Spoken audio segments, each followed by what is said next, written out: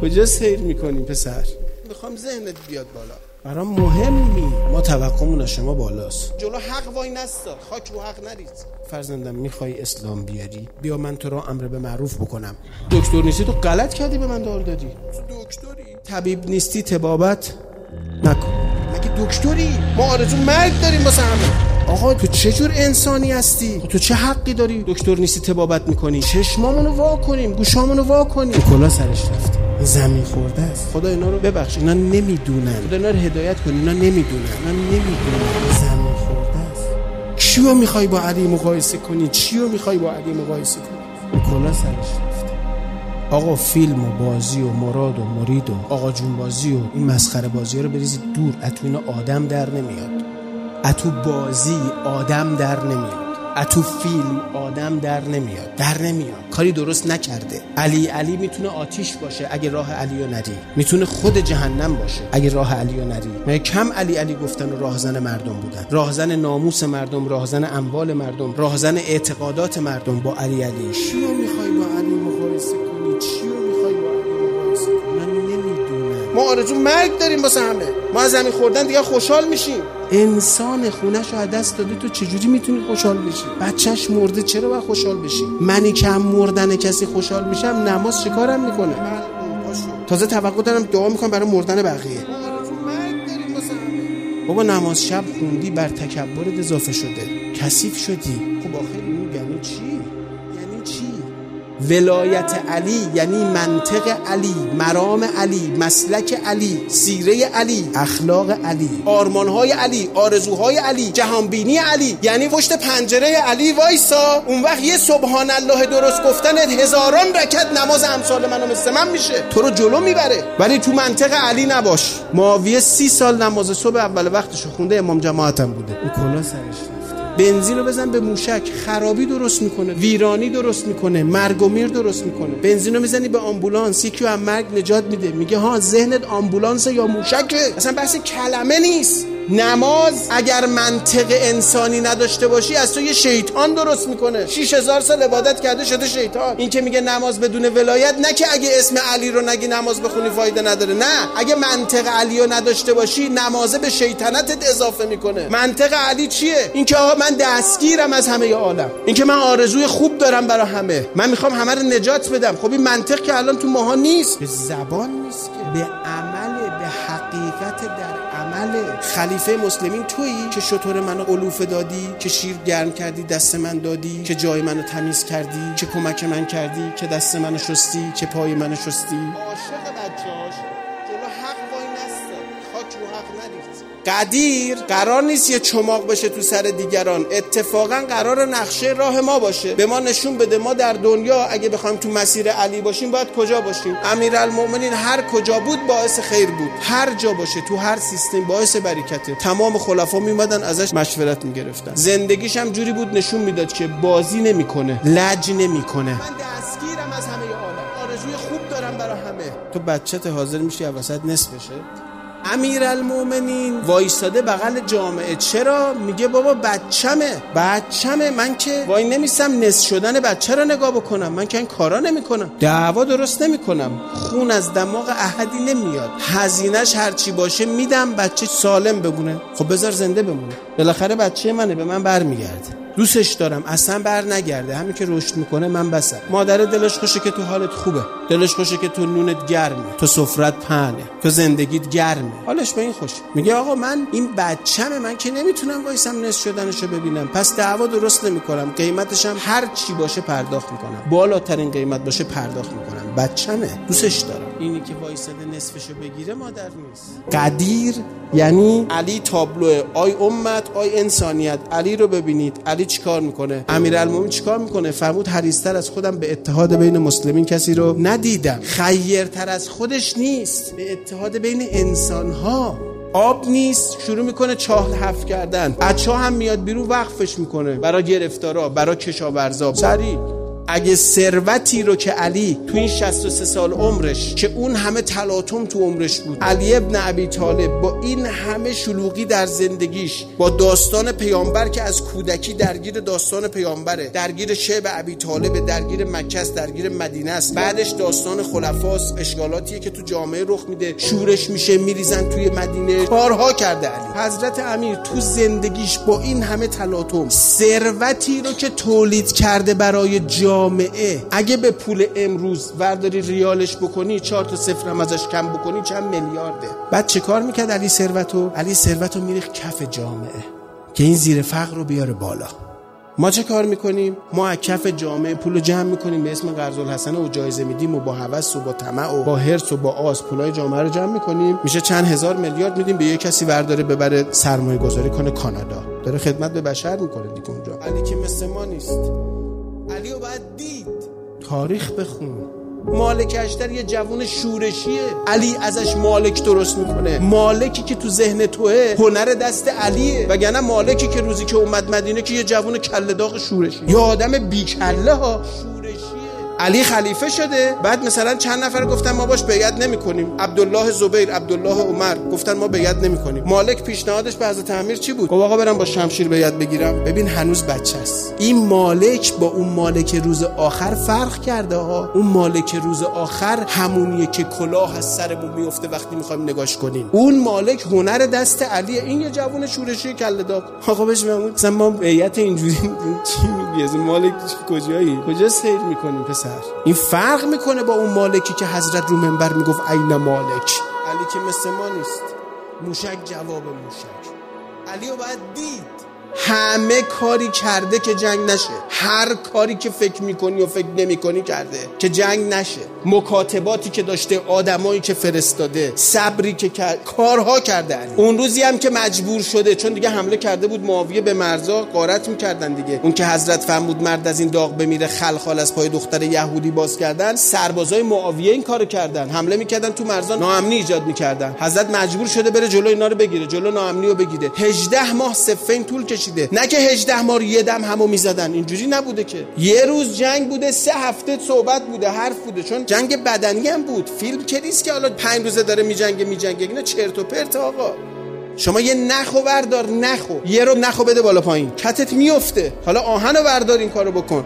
نشون میده 3 روز یارو داره میجنگه. خب این فیلم چرت و پرت افسانه است. جنگ بدنی حرفا چیه؟ جنگ بدنی یه روز میجنگیدن، 2 هفته استراحت. وقت تو این مهلت استراحت حالا حضرت دوباره پیام میفرسته، صحبت میکنه. میدونی چی کار کرد علی؟ روز اول صفین طرح دادن که آقا آبو ببندیم بر سپاه علی، گرفتارش کنیم که جمع کنه بره. 2-3 روزم سپاه علی نمیتونست، به آب دسترسی نداشت. امشکو هرچی داشتن خوردن، یه مدت هم تشنگی کشیدن تا حمله کردن و اون شریعه‌ای که بینشون بود دم رودخونه که داشتن میجنگیدن اونجا رو گرفتن. مردم شام ترسیدن. چرا؟ گفتن اگه علی تلافی کنه گرفتار میشیم. تنها کسی که نترسید کی بود؟ عمرواس، چون علی شناسه. گفت نترسید بابا، علی که مثل ما نیست. مردم کوفه هم علی شناس نیستن، اومدن گفتن آقا ما آبو ببندیم. موشک جواب موشک. آقا فرمود من که معاویه نیستم، من علیه. آبو که نمیبندم رو مرد. چرا؟ چون من بچه‌ها، من عاشق بچه‌هاش. تو فکر کردی من حالم نسبت به اینا چیه؟ عین یه پدریه که عاشق بچه‌هاشه، عین یه برادریه که عاشق برادرشه، عین یه مادریه عاشق فرزندش. حالش اینه نسبت به همه. علی گفت من آبو نمیبندم که. همین مردم شامو میبینی 18 ماه با علی جنگیدن. روز آخر جنگ، شب آخر که فردا صبحش خدعه کرد عمرواس، معاویه به عمرواس گفت بشین تحلیل کن فردا چی میشه. عمرواس گفت به چند دلیل تو شکست میخوری فردا. اول اینکه تو خیمه زدی ته سپاه، علی تو پیش قراول میجنگه، تو پشت لشکری، اون جلوی لشکر وایساد. 2 مردم کوفه ازت میترسن معاویه، میدونن چه جنسی هستی، میدونن تو اگه غلبه بکنی اینا رو مجازات میکنی، رست اینا رو میکشی، دادگاه درست میکنی، بیچارهشون میکنی، میدونن. اما مردم شام از علی نمیترسند، یعنی دیگه نمیترسند. 18 ماه باش جنگیدن، انقدر آقای دیدن که عمرواس به معاویه گفت مردم شام از علی نمیترسند، میدونن اگه غلبه کنه همشونو میبخشه. کجاییم؟ اینه منطق علی که دشمنت آقایی تو رو تو جنگ لمس میکنه. تو جنگ علی گفت من آبو نمیبندم که.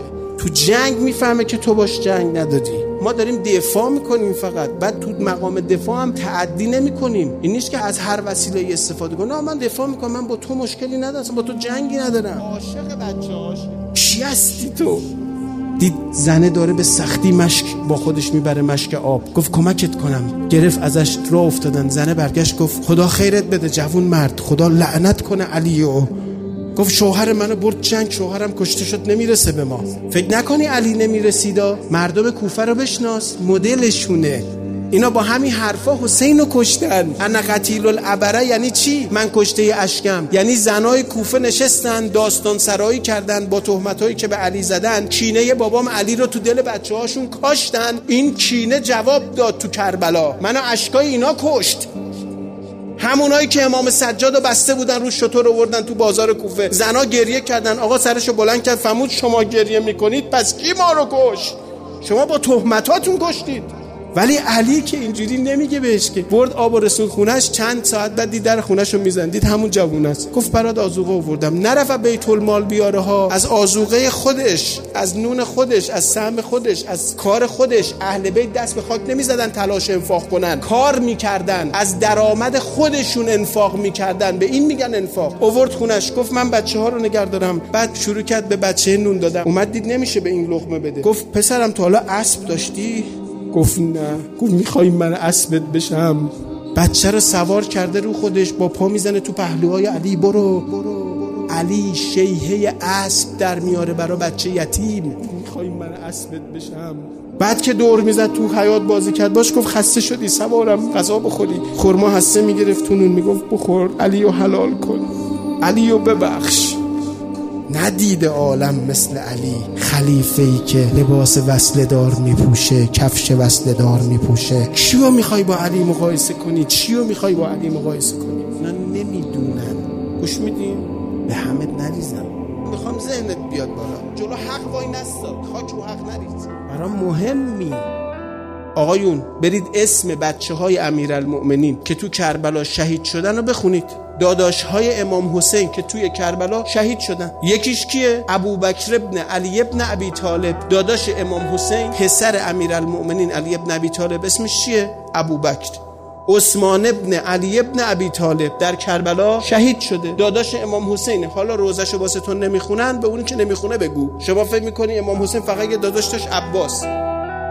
عباس یه داداش داره اسمش عثمانه، پسر ام البنین. پسر ام البنین 4 تا پسراش اسم یکیشون عثمان ابن علی ابن ابی طالب. یعنی میخواد بگه آقا من با شما دعوا ندارم، لجبازی نمیکنم، آقا ما اومدیم دستگیری کنیم، دنبال عنوانم نیستیم، من خلیفه بشم نون جو من نون گندم نمیشه، نعلین وصله دار من چرم فلان نمیشه، به وصله هاش اضافه میشه. علی خلیفه بود، رو منبر نشسته بود، لباسشو تکون میداد. گفتن آقا چیکار میکنی؟ فرمود همین یه دونه رو دارم، شستم نم داره، میخوام خوش بشه. علی خلیفه بود، یه لباس داشت، خلیفه بود. فرمود همین یه دونه رو دارم. یعنی چیزی به من اضافه نمیکنه بیت المال غیر مسئولیت، چیزی اضافه نمیکنه غیر از بیداری بیشتر، غیر از غم بیشتر، غیر از درد بیشتر از بیشتر. علی قبل خلافت و بعد خلافتش تفاوتی نداره، چون علیه.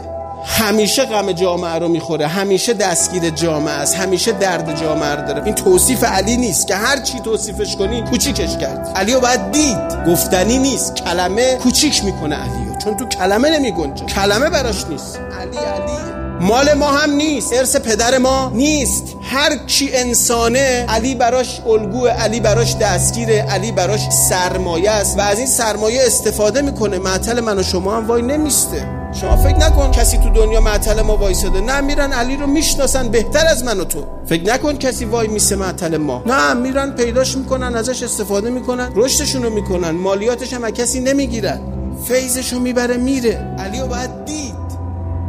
هیچ میدونی سرنوشت دکتری که اومد علی رو درمان کنه چی شد؟ بگرد اگه پیدا کردی. اصلا شنیدی یه طایفه‌ای باشن مثلا مسیحی‌ها بگن اینا کیان؟ بگن اینا طایفه اتباع العلی، اینا با بزرگشون رفته علی رو درمان کرده. مثلا اصلا شنیدید؟ مثلا مالیات کسی نگه. حالا فرض کن ما این کارو کرده بودیم، با یه مسجد وقف میکنیم، فقط یه دیوار مسجد رو میکنیم شجرنامه خودمون. نه دیگه این شاه عباس پیاده رفته مشهد، حالا نمیدونم تو این اعتقاد بوده یا جامعه تو این اعتقاد بوده، به خاطر اون رفته دیگه. ایناشو من دیگه از دل شاه عباس خبر ندارم. واسه رو گنبد امام رضا داستان پیاده رویشو نوشته.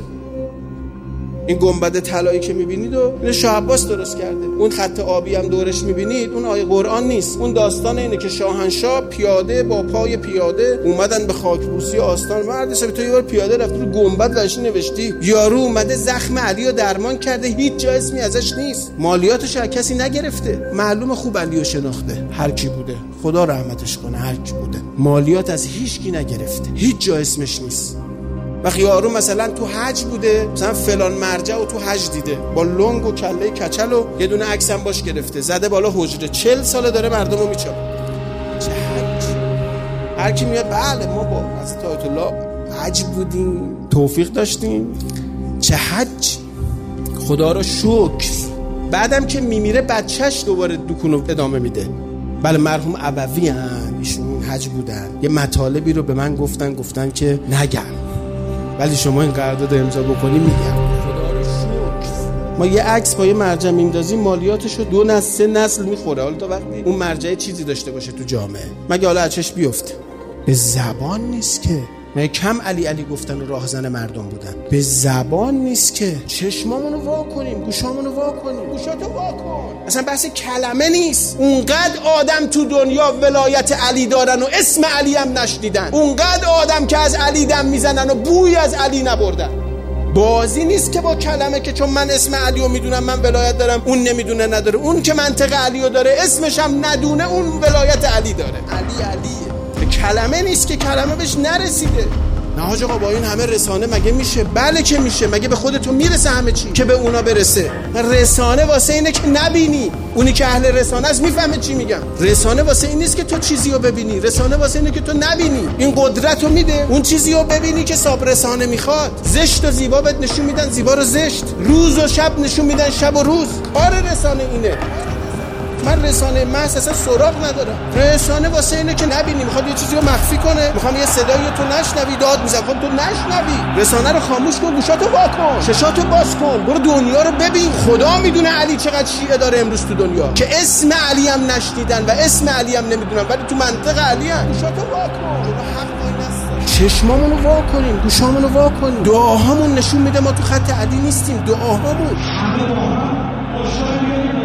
دعا رو چماق نکنی تو سر کسی. چه منطقیه؟ برو دنیا رو ببین. مثلا تو دعا نکن، چه طرز دعا کردن؟ چه منطقیه؟ یعنی چی؟ ما آرزو مرگ داریم واسه همه. علی میتونه آتیش باشه اگه راه علی رو ندیم. دعاهامون نشون میده ما تو خط علی نیستیم. دعاهامون میخوام یه صدایی تو نشنوی، داد میزنم تو نشنوی. رسانه رو خاموش کن، چشاتو باز کن.